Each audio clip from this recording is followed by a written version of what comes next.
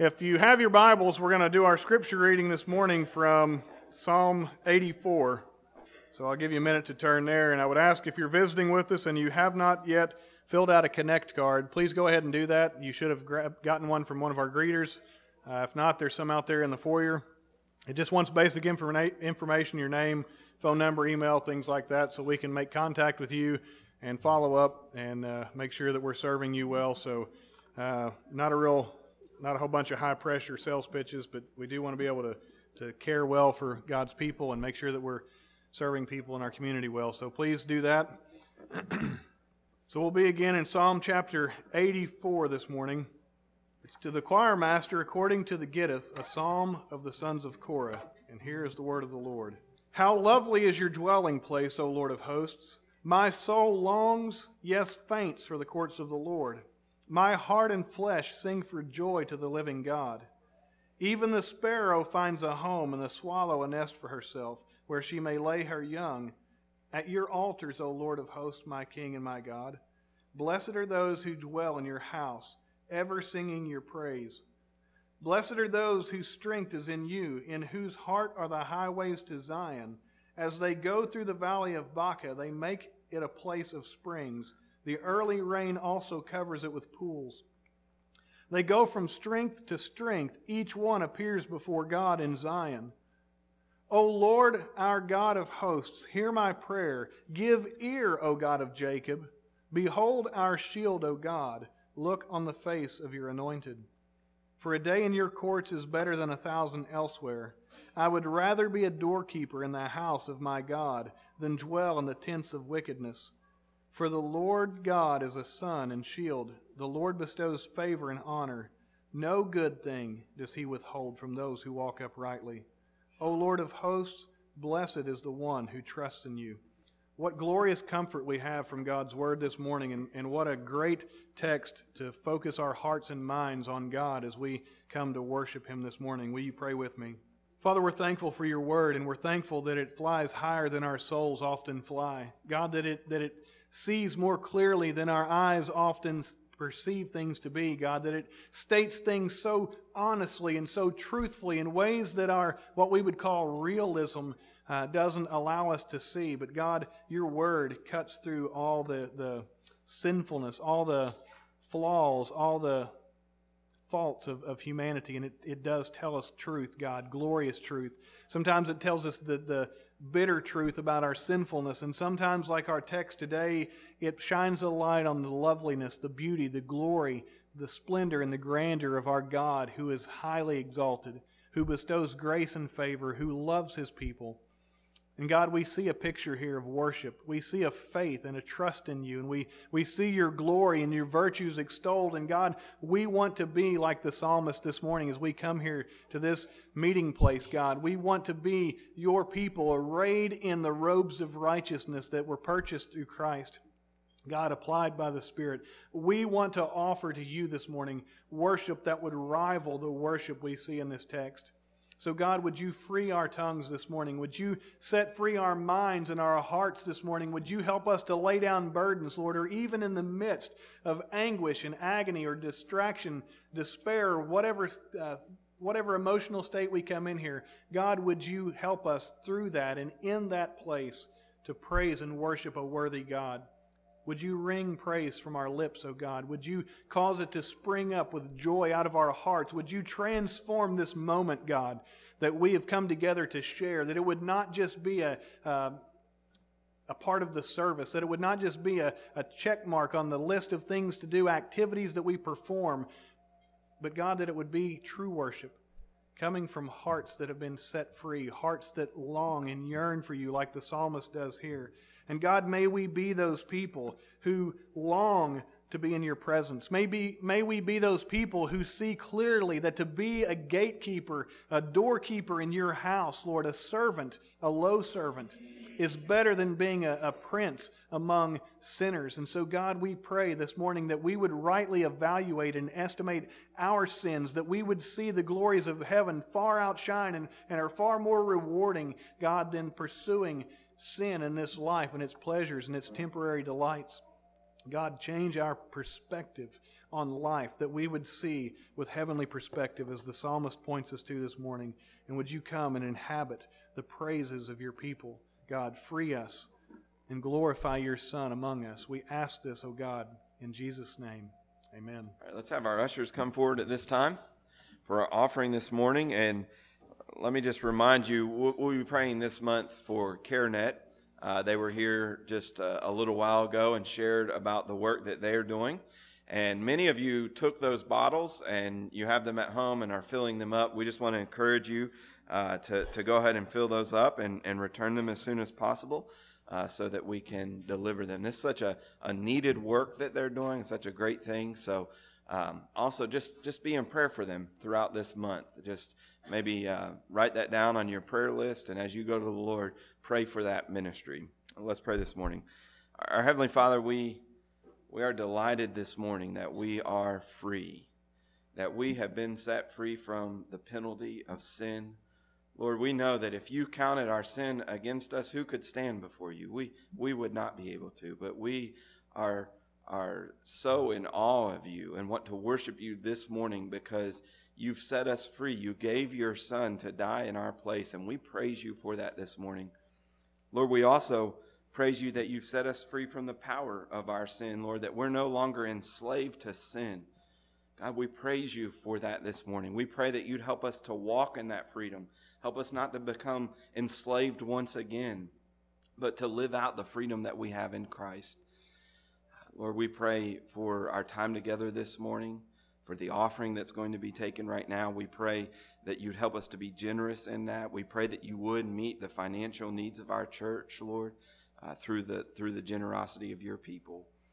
We pray for CareNet this morning, Lord. There are many people who are not free, who are enslaved to their sins, and they're looking for answers. And CareNet is such a vital ministry in Owensboro, helping reach people who are in that darkness. We pray that you would supply their needs, that they would be able to continue to minister and even to grow as they seek to build this new building and have the equipment and the staff that they need there.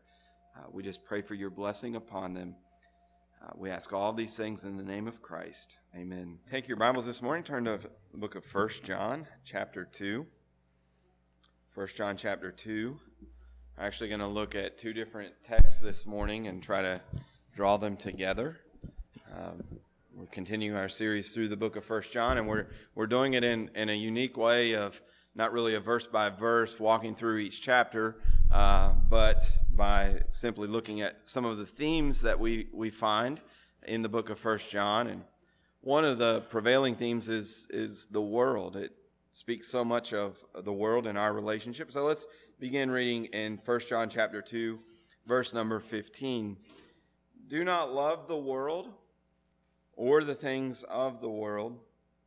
If anyone loves the world, the love of the Father is not in him. For all that is in the world, the desires of the flesh, the desires of the eye, and the pride of life, is not from the Father, but is from the world. And the world is passing away along with its desires, but whoever does the will of God abides forever. Now let's look at chapter 4, beginning at verse number 9. In this, the love of God was made manifest among us, that God sent his only Son into the world, so that we might live through him. And this is love, not that we have loved God, but that he loved us and sent his Son to be the propitiation for our sins. You know, one of the most difficult struggles in the Christian life is knowing how to relate to the world that we live in. Since God has not taken us out of the world yet, the question arises, what are we supposed to do? What's our relationship with the world? Are we supposed to embrace it, or are we supposed to shun the world? Are we simply supposed to go along with the world, or are we supposed to try to go out of the world? What about our attitude toward the world? Should we be angry at the world since it seems to be so sinful, or should we just try to be kind? Should we be like those who are always protesting at public events and shouting to the crowd about how God hates them? Or should we just try to stay quiet and fit in and be loving people? this is complicated all the more by the fact that the world seems to be increasingly hostile to our values and beliefs. Are we supposed to rise up and fight, or sit down and just simply accept defeat? You know, among those who profess Christianity, there are such diverse approaches to those questions. In some ways, how you approach the world really is one of the most defining things about your Christianity. In some ways, it's more defining than what denomination you belong to or your doctrinal stances, although those things tend to inform our approach to the world. But your approach to the world, how you relate to the world, is one of the most outwardly kind of defining things about Christianity. I mean, among those professing to be Christian, you have people all the way on one end of the spectrum, like the Amish, who are simply saying, let's just go out of the world. Let's completely remove ourselves from the world. And you have all the way on the other extreme, you have sort of liberal evangelicals that are just living in the world, and there's almost no distinctive difference between them and the world. And so it is a great struggle.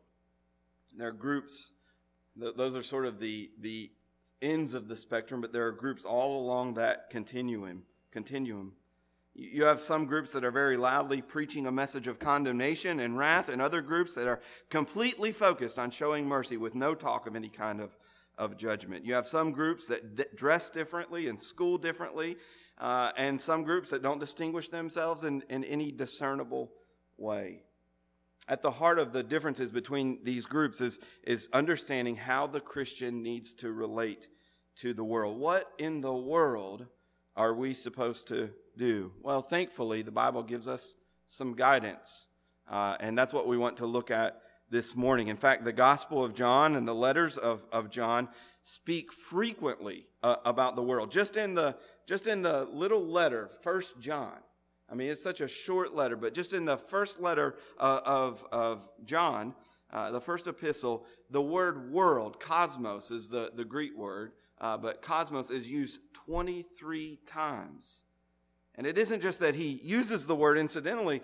There's much wisdom that he gives to us about what the world is and how we ought to relate to the world. And what we see, I think, when we look to, whether we're talking about the Gospel of John or talking about the epistles of John, is that there is a tension. At the heart of his teaching, I think there is a tension when it comes to the Christian's relationship to the world. And I think that's precisely why we find it so difficult, is because we don't do well with tensions, do we?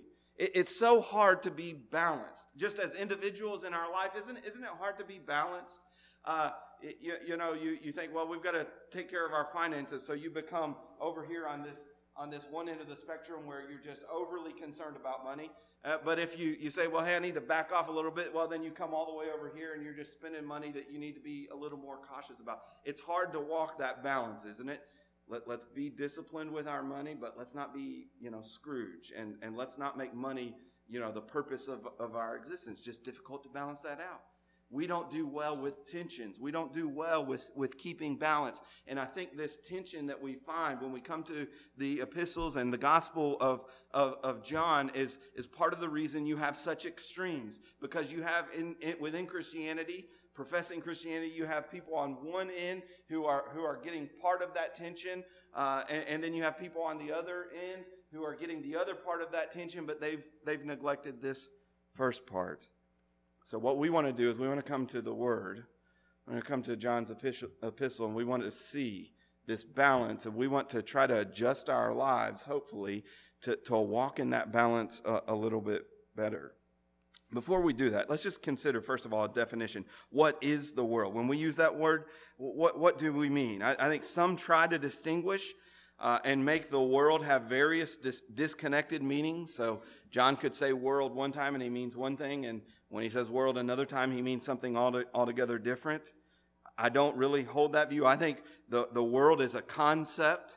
It's something that encapsulates a lot of different facets.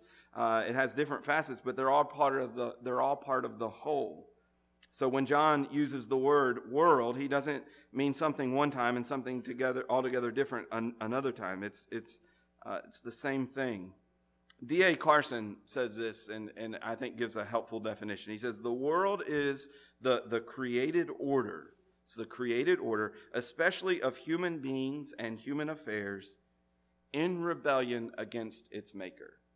So there are three facets to that definition. First of all, the world is the created order. This refers generally to the sort of the created realm, including the world as a place. It's the earth, the physical earth. And so we have, for instance, in John 1, 9 and 10, it speaks of Jesus coming into the world and being in the world. And that's what it's talking about. It's talking about the world sort of as a physical realm, as a physical earth.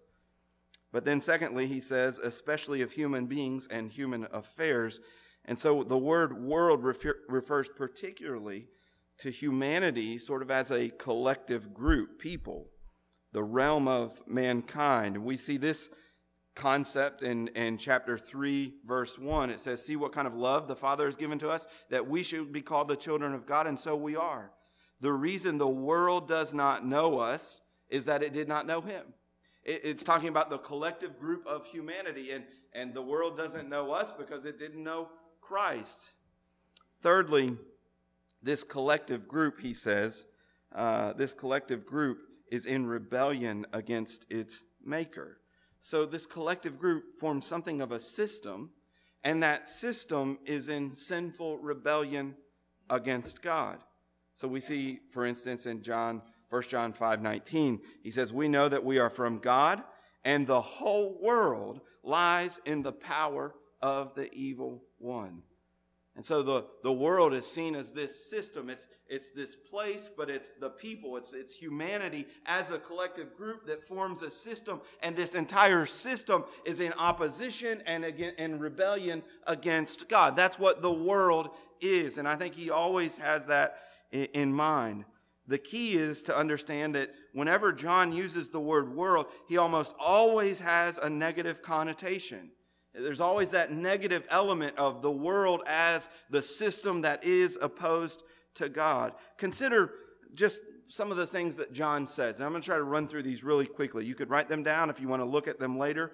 But I'll give you the references. But we're going to look at the gospel and then the epistle of John and listen to what John says and how it clearly is seen as a negative thing. John 7:7 says, the world cannot hate you, Jesus speaking, but it hates me because I testify about it, that its works are evil. So the world hates Jesus because he brings the light and their works are evil, so they hate him, and now they hate us. They hate his followers. John 14:17 says that the world cannot receive the Spirit of God because it neither sees him nor knows him. John 14:30 references Satan as the ruler of this world. John 15:18-19 speaks of his disciples, and he says, if the world hates you, know that it hated me before it hated you. If you were of the world would love you. But because I've chosen you out of the world as my disciples, now the world's going to hate you. John 16:9 says the world does not believe in Jesus. John 16:20 says the world would rejoice when Jesus was crucified. John 17:25, not only does the world not know Jesus or his disciple, it says in John 17:25 that the world does not know his Father. John 18, Jesus said that his kingdom was not of this world. And then in 1 John, some of the things that are stated, 1 John 2:15, the things of this world are sinful. The desires of this world are sinful, and they're going to pass away under the judgment of God. Chapter 3, verse 1 says the world does not know Jesus. Chapter 3, verse 13 says the world hates believers. Chapter 4, verse 1 says that false teachers have gone out into the world, and the world receives false teachers, but those who teach the truth, the world will not receive. And then what I've already read, chapter 5, verse 19 says, the whole world lies under the power of Satan. And so what is the world then? It's this created realm. It's where we live, but it's especially us as a group of people, a collective body of all humanity that is organized in opposition against God. So how are we to relate to the world? Well, what I'm going to say is that there's actually a tension all throughout the gospel and the epistle of 1 John. There's a tension, and this tension is this. We don't love the world. We are not to love the world, but we do love the world. We don't love the world, but we do love the world. Now let me define and hopefully explain what I'm saying here. First of all, we are not to love the world with an alluring infatuation for the world. You see this in our text. It's very clear. Chapter 2, verse 15. Do not love the world. Okay? So there's one element of that tension. Very clear. Don't love the world or the things in the world. If anyone loves the world, the love of the Father is not in him. For all that is in the world, the desires of the flesh and the desires of the eye and the pride of life, it is not from God, but is from the world. And this world is passing away along with its desires. But whoever does the will of God abides forever. So John here, when he talks about loving the world, he's speaking of a love for the world that would be attracted to the world. It's the kind of love that would be allured or enticed by the world. The kind of love that looks at this collective rebellion of humanity and says, I want to join that.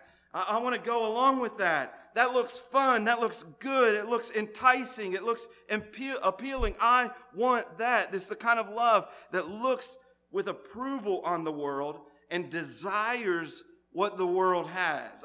I want that. I see the way they're acting. I see the way they're living. And that's what I want. I love that. That's the kind of love that John is saying, don't love the world like that. That alluring kind of infatuation. One person says this kind of love is the selfish love of participation. We can't love the world if we're Christians. That's what this passage says.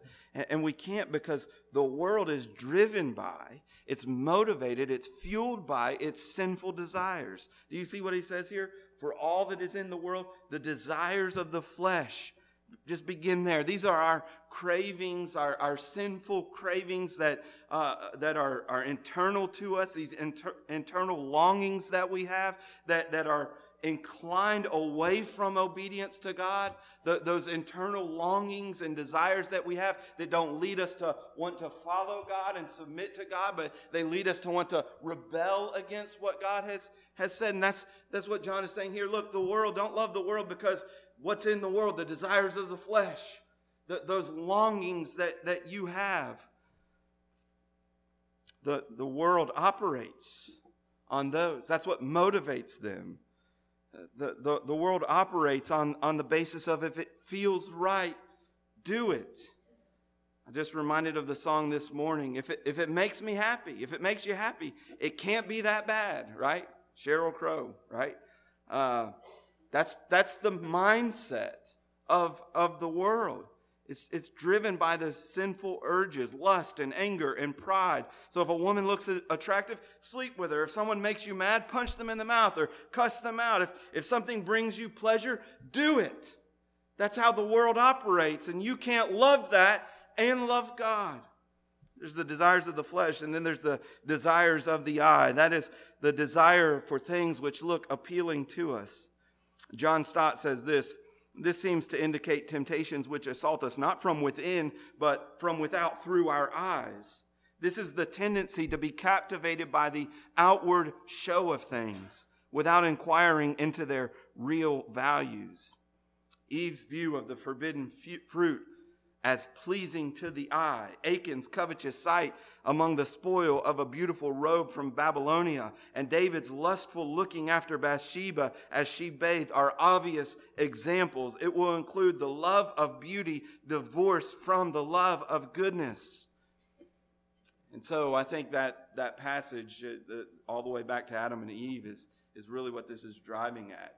It says that Eve saw the fruit, that it was desirable to make one wise. It was appealing to her eyes and desirable to make one wise. There was an attractiveness to this thing that God had prohibited, this thing that God had restricted. And yet through her eyes, she looked at it and it looked appealing. And there are things in this world, and that's what fuels and motivates the people of this world, is there are things that look attractive and God has restricted them. God has prohibited them, but people operate on the basis of their desire for the things that look appealing to them. And then thirdly, there is the pride of life, or some translations, the pride in possessions. What this is a misplaced sense of greatness that comes through material possessions and powerful positions. The misplaced sense of greatness, that's the pride, and it's the pride of life, that is the things that give us life, that is material possessions and power. So it's exalting ourselves to a greater status based upon our power and possessions.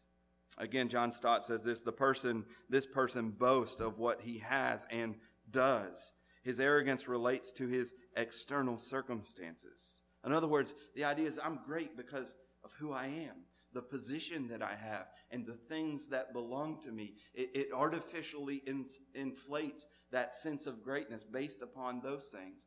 And again, that's the way the world operates.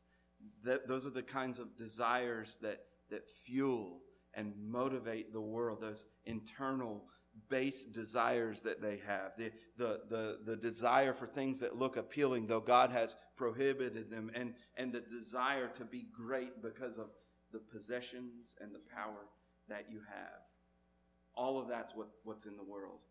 And here, the Apostle John says, you can't love that and love God. You see, the two are mutually exclusive. If you love the world, look at verse 15. If anyone loves the world, the love of the Father is not in him. You just can't. You cannot love God and love the world. At first, there's a command there. Don't do this. Don't do it. Don't love the things of the world. But then there's just an absolute statement that is to say, you can't do it. You can't at one time be pursuing God and loving God and pursuing your fleshly desires and the things of this world and possessions and power. You can't be pursuing both of them. If you have the love of the world in you, you don't have the love for God in you. They're mutually exclusive. So Christians, what has captured your heart? What has your affections this morning? Far too many professing Christians, and I say professing Christians because I'm not altogether sure that they are Christians, because John says you don't have love for God if you have love for the world. But far too many Christians, professing Christians, seem to love this world with this sort of alluring infatuation. I want what the world has. There's a longing, there's a desire that is compelling them not toward God, but it's compelling them to the things of this world. John's saying you can't do both. That's not who we are as Christians. Christians, do we let the world set the standard for us? Their expectations? Do we mirror the world's behaviors? Do we watch with delight as people do things that are sinful against God? Do we listen and enjoy things that are offensive to God? Are we allured by money and by power? Is that the motivating force in our life? We need to be careful about that. John's saying here, you can't love God and love the world in those ways. They're mutually exclusive. And then there is this warning that I would ask you to heed this morning and to consider. This world is passing away, verse 17, along with its desires, but whoever does the will of God abides forever. Listen, those urges and that desire for the things that look beautiful and that pride that you get because you've got this much money or the possessions that you have, that greatness that you feel, guess what? All of that's going away. It's all going to be fading away very, very quickly. And if you set your hope and your desires on those things, this verse says you're going to pass away with it.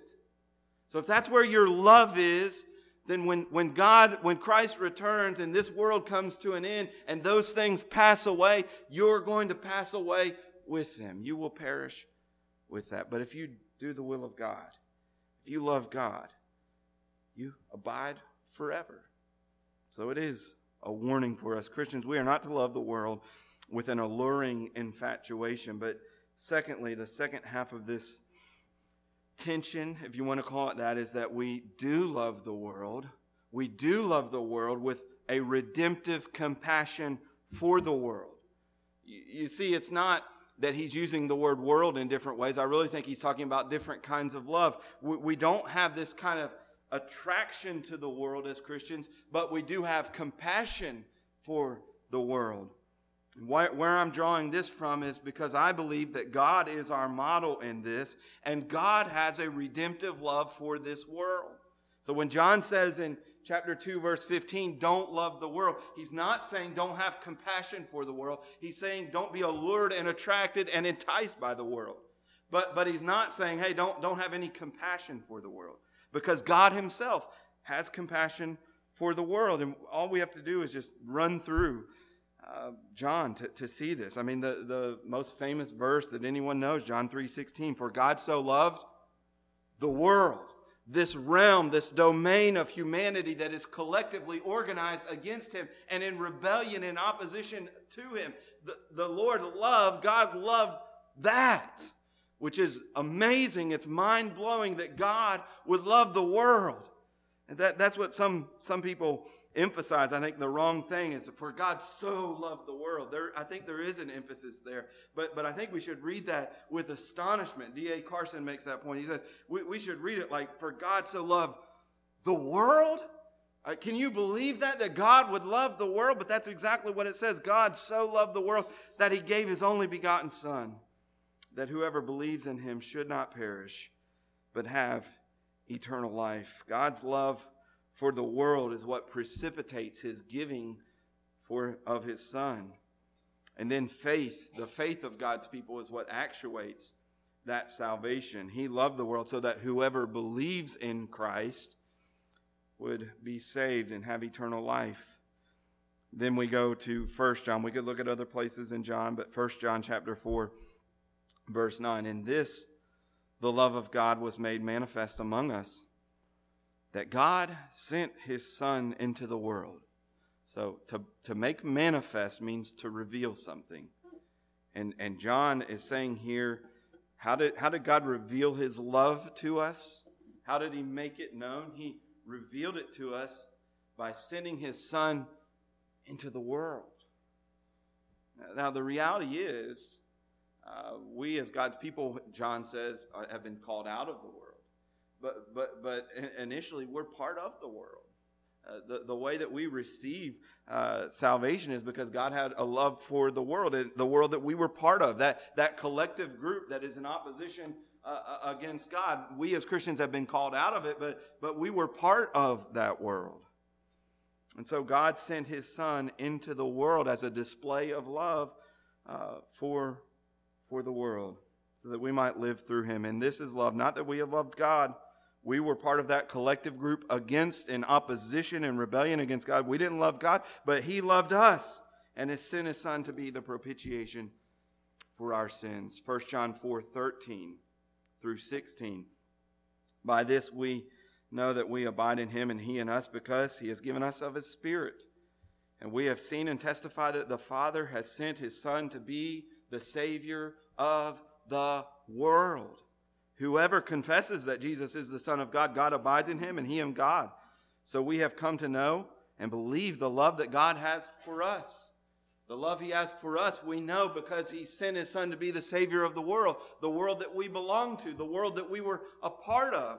And then whoever confesses that Jesus is the Son of God receives the salvific benefits of this gift.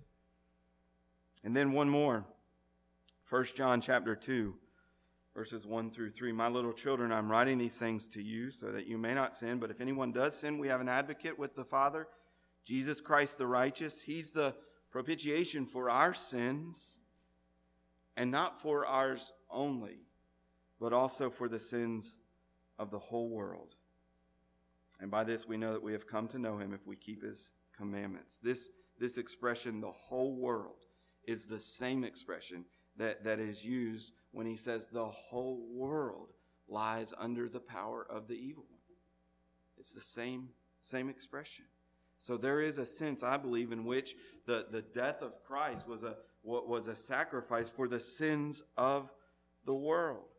Now, the objection might be, how can we reconcile God's love for the whole world with the fact that the Bible also speaks of God's special love for his sheep and for his chosen people? And I would say, quickly, I'll try to say just a few things if that's on your mind. Let me just say this. First of all, I'd echo the words of Richard Baxter, who said this: when God saith so expressly, that Christ died for all, 2 Corinthians 5:14-15, and tasted death for every man, Hebrews 2:9, and is the ransom for all, 1 Timothy 2:6, and the propitiation for the sins of the whole world, 1 John 2:2. It is fitting for every Christian to explain in what sense Christ died for all, rather than to flatly deny it. Secondly, I just say this, I don't think we have to figure everything out. There are tensions in the Scripture, and sometimes those tensions don't fit neatly in our nice little complete theological system, and we can try to round off the edges so that they do, but that's not what we ought to do. Third, I would say this, we can say that God may have a unique love for his people, for his sheep whom he has chosen out of the world, but that does not negate his general love for all the world. Again, D.A. Carson says this. Let me read this. Many scholars find it impossible to reconcile this verse, talking about John 3:16, with the more restrictive circle of love that dominates the rest of the book. Throughout the book, it's the Father loves the Son loves the Father, the Spirit, they love the disciples love them. There's this circle of love, and so now it's almost hard for people to, how does that fit together now that it says God loved the world? How does that make sense with that more restrictive view? He goes on to say, with the more restrictive view that dominates the rest of the book, and with the persistent threat of judgment that stands over the world. So how does that make sense? God says he loves the world, and yet the world is under his wrath and condemnation. How can those things fit together? He says because of this, they postulate theories, and he explains some of them. And he goes on to say, God maintains the same stance toward the world. He pronounces terrifying condemnation on the ground of the world's sin, while still loving the world so much that the gift he gave to the world, the gift of his Son, remains the world's only hope. Apart from God's love for the world, the very world that stands under his wrath, no one would be saved. Where there is a redeemed community, it does stand in a different and a richer relationship of love with God than does the world. But that distinction cannot legitimately be made to call into question the love of God for a world under his judgment. What an amazing thing. There's a tension, isn't there? God has wrath and condemnation that he's going to pour out on the world, and yet he at the same time loves and gives his Son as a sacrifice for the world. This balance of the way God relates is all through the Bible. It's not just John. You see, for instance, in Jeremiah, God pronounces judgment on Moab. There's judgment coming. And then at the same time, in Jeremiah 48:31 and verse 36, he says, therefore my heart moans for Moab like a flute, and my heart moans like a flute for the men of Kir-Hasheth. There's this sadness, there's this brokenness, and yet at the same time, there's a resolute commitment to bring judgment upon the wicked. Ezekiel 33:11, it says that God takes no pleasure in the death of the wicked, but that the wicked would turn from his ways and live. When Jesus looked at the crowds who often rejected him, it says so many times he saw them and he had compassion on them. But these are the same crowds that he would at times say, look, judgment's coming upon you. There's this balance.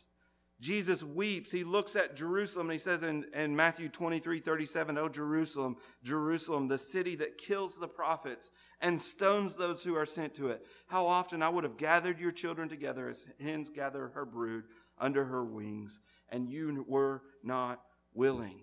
So here's this tender compassion, this love that he has. He's saying, you're so sinful. And he goes on to say in verse 38, your house is left unto you desolate. He pronounces judgment on Jerusalem, but at the same time, he has compassion for them.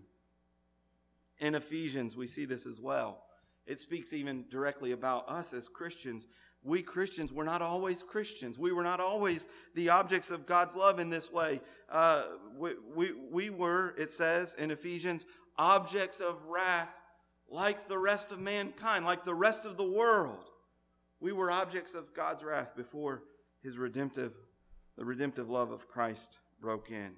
And that's what we see, I think, in John, in the way this balances out. The world is this sinful place of rebellion against God, yet at the very same time, it's the object of God's redemptive love. Think again of John 3:16, for God so loved the world, this place of rebellion. How amazing is it? Think of everything that we said about what the world is, that it hates Christ, that it hates his people, that it's in rebellion. How amazing is it then that God loved a dark, evil place that hates him, hates his son and the followers of his son, a place that does not and will not receive or believe in his son, a place that will not have his son rule over them as its king, but prefers to have Satan as its ruler, a place that is so in love with darkness that it hates the light. That's why it should astonish us. So there's that tension, even in God's love.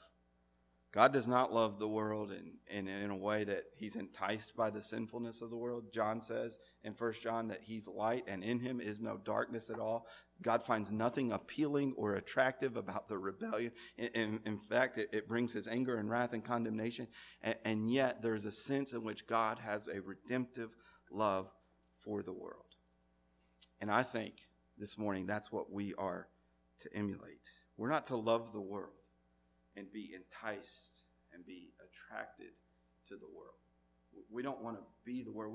We don't want to have what the world has, because it's passing away. It's not of God, but of the world, and it's passing away. We don't love the world like that, but we ought to have a redemptive, compassionate love on the world. We're to emulate God's redemptive love for the world. So, application this morning. Number one, keep that tension. And it's so hard. As I said this morning at the start, isn't it so hard to stay out of the ditches on both sides? We as human beings, we just seem to want to veer into this ditch, and then when we correct, let's overcorrect over here, and now we're in this ditch over here. And that's just where we struggle. We must understand. Listen, understand this. The world does stand under the condemnation of God. It is in rebellion against God. And God is righteous and holy, and he is right to pour out his wrath and condemnation on this world. And he is going to do that. Yet we must remember that God has a redemptive plan for the world. And I see people struggling to do both of those. Some people remember that the world is against God. They're good at that. And that it stands under God's condemnation. And because of this, they do well at not being infatuated with the world. On the other hand, they tend to maintain a posture of condemnation to the world. They look on it with disgust and anger. They know nothing of the compassion of Christ, who would weep over the city of Jerusalem. They don't weep over anything in this world. They look at the world in rebellion against God and they say, you get what's coming to you, right? They hate the world. There's anger toward the world. They know nothing of the compassion of Christ that would weep over the city of Jerusalem. They don't understand statements like the one the Apostle Paul makes, that he says, I wish if I could be accursed, so that it would bring salvation to my people, I would do it. Although God says that he does not delight in the death of the wicked, some professing Christians seem to delight in the destruction of the world, people of the world. We need to remember that whoever does not love has not been born of God. If God so loved the world, we ought to have a redemptive compassion for the world as well. So that's on one side. Others, they seem to be able to maintain some level of compassion for the world. They have not lost touch with God's redemptive plan. Yet these folks tend to be infatuated with the world. Their compassion becomes misused when they begin to make excuses or minimize the sin of the world. Well, we love these people. We care for them so much. Can we really say that God will condemn them? That doesn't seem loving. Can we really tell them, and unless they repent and turn to Christ, they will not be saved? Let's just not talk about God's holy wrath. Let's not say that if people live according to the desires of this flesh, they will perish along with the world. All those things don't seem to be loving, and so we don't want to say that. But here we are as biblical Christians. We've got to stand right in the middle. of those two extremes. And we've got to say, yes, there's wrath. Yes, there's condemnation. Yes, there is judgment. Yes, sin is sin, and we're not going to redefine sin so that you can feel good about yourself. That's not loving anyway. And on the other side, we're not going to become so hateful and angry toward the world. We're going to continue to maintain a spirit of compassion and love, a desire to see them redeemed and come to know Christ. And we just need to live in this tension. And it's so hard to stay there. It's so hard, but that's where we've got to be. We've got to stay out of those ditches. And people seem to struggle with that. Just keep the tension. Secondly, we need to remember that we've been sent into the world. God's redemptive love for the world is a giving and a sending love. God so loved the world that he gave his only begotten Son. That in 1 John, he sent him into the world to be the propitiation, to be the Savior of the world. The Father sent the Son, and the Son and the Father sent the Spirit into the world. But guess what? You and I have been sent into the world as well. Christ has sent us into the world. In John 20, verse 19, Jesus came and stood among them and said, "Peace be with you." And when he had said this, he showed them his hands and his side. Then the disciples were glad when they saw the Lord. Jesus said to them again, "Peace be with you. As the Father has sent me, even so I am sending you." Listen, we've been sent into the world. So we don't get to sit back and say, well, the world's just going to be condemned, and we're just going to pull away from the world, and we're just going to stay over here in our holy huddle and just let the world go to hell. And we've got to be separated. We don't want to love the world. We don't want to be part of the world, so we're just going to stay over here and keep away from the world so we don't fall into that ditch. But we lose the fact that we're sent into the world. As I've been sent into the world, Jesus says, the Spirit's been sent into the world. Now you as my disciples have been sent into the world.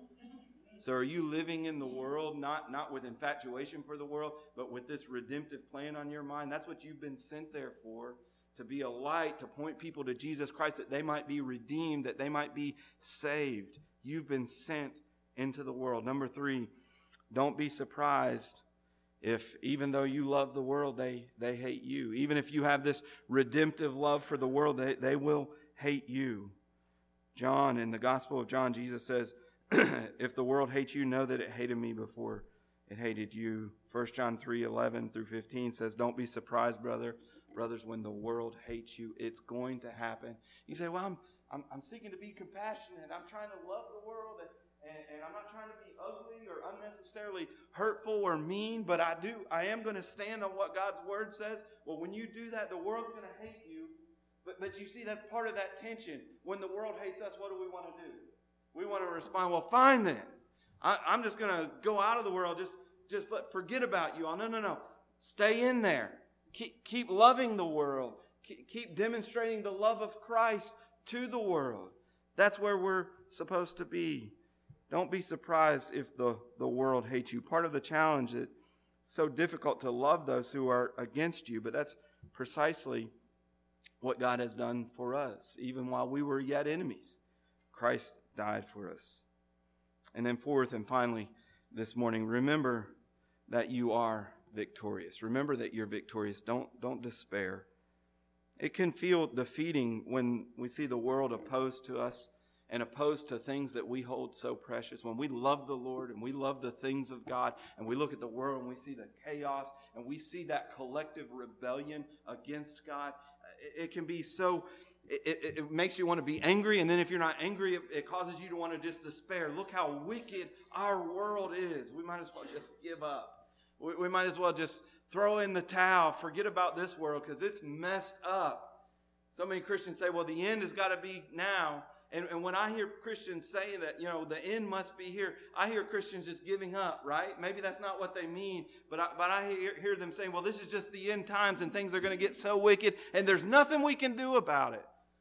That's not where we're called to be. Remember, you are victorious. We are victorious through Jesus Christ. Part of our anger and despair comes from the fact that we have a sense of despair, but we need not despair. 1 John chapter 4, verse 6 says, little children, you are from God, and you have, not you will. You have overcome them. For he who is in you is greater than he who is in the world. We have victory. 1 John 5, 2-5 says, for everyone who has been born of God overcomes the world. And this is the victory that has overcome the world, our faith. Who is it that overcomes the world except the one who believes that Jesus is the Son of God? You have victory. Don't despair. Don't get discouraged. Don't look and say, look how wicked our world. Look at the things that the United States are doing. I can't believe our country has fallen so far. I can't believe that it's like this. No. You're not in a place of defeat. We have victory over this world. So don't despair. Hold that tension. Stay in there. Continue to show that redemptive love. Don't fall into those ditches on either side. Let's pray this morning. Our Heavenly Father, we come to you. We're so amazed that you would love us, the world, this wicked place in rebellion against you. God, you would have been right just to bring condemnation and wrath upon all of us. None of us deserve your mercy. And yet you loved us enough to send your Son into the world to be the propitiation for our sins, and not for ours only, but for the sins of the whole world. Lord, we praise you that you would be that gracious, that your love would extend that far. That blows our minds. Lord, may we never get over that fact, and may that reality, your love for us, compel us then to be loving to the world, to have a redemptive love for them. Help us understand that we're really no different than they are, apart from your grace, apart from your love being extended to us. We're not different than them. Help us continue to love them, continue to be sent into the world with the gospel. Help us not to retreat or to become angry. God, we pray all of this in the name of Christ. Amen.